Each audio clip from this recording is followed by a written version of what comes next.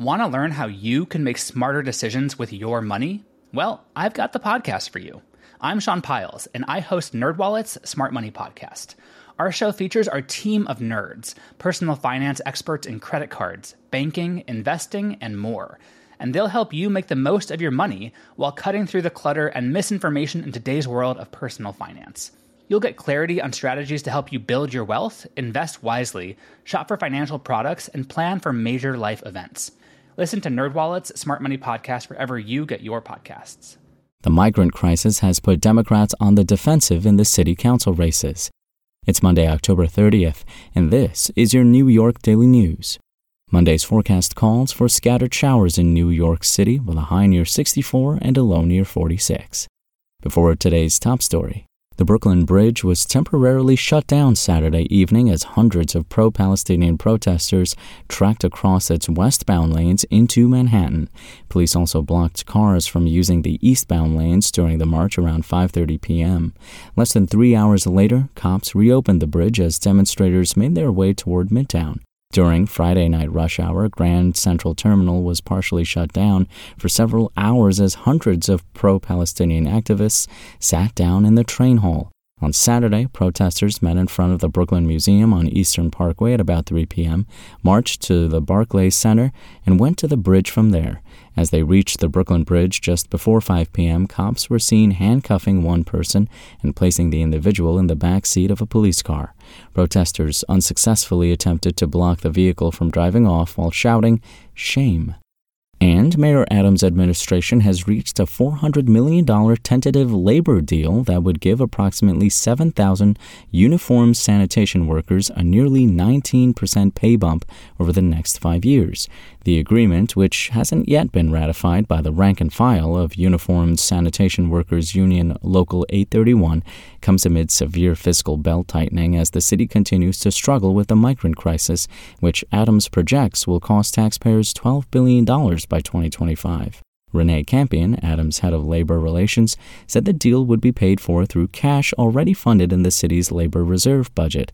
According to Adams, 90% of all previously outstanding labor agreements have now been finalized, and 100% of the contracts with uniformed unions have been locked down. If approved by the union, the retroactive deal will result in pay raises between 3.25% and 4% each year and will require that the city provide members with a week of paid parental leave. The deal would retroactively span from December 2022 to February 2028. Find these stories and more right now at nydailynews.com. New Yorkers' concerns over the mushrooming migrant crisis have put Democrats on the defensive and offered Republicans a potentially powerful line of attack in next month's most competitive city council races. Candidates in swing races said in interviews with the Daily News that the top issue for many voters remains public safety, the headline issue in the 2021 mayoral race and the 2022 governor's contest, but that the city's handling of tens of thousands of asylum seekers is close behind. A recent Siena College survey found nearly 60% of New York City voters agreeing with Mayor Adams' assessment that the migrant crisis will destroy the city.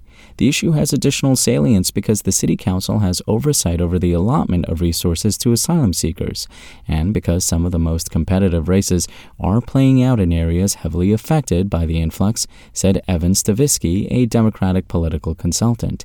He described the migrant crisis as a defining issue of the election season.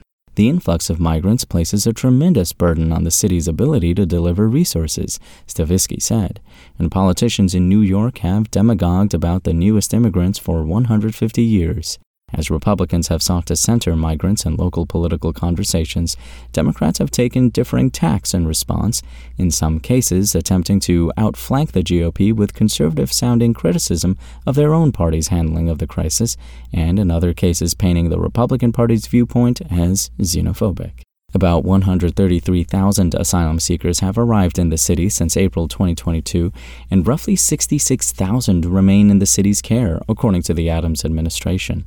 The mayor's office, which has sought to suspend the city's shelter protections for the homeless, has projected the migrant crisis could cost the city $12 billion by summer 2025. The city has also opened more than 200 emergency shelters to house asylum seekers, prompting Republican resistance, even as the left wing of the Democratic Party has hammered Adams for declaring that the crisis could destroy the city.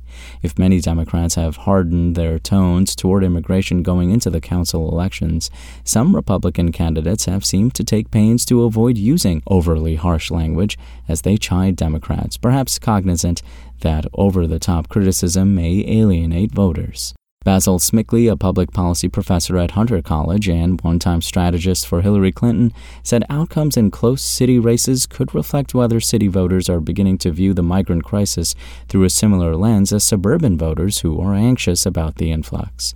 If that's the case, I do think that signals a bit of a shift in how New Yorkers see themselves, Smickley said, and that will have ramifications for statewide politics.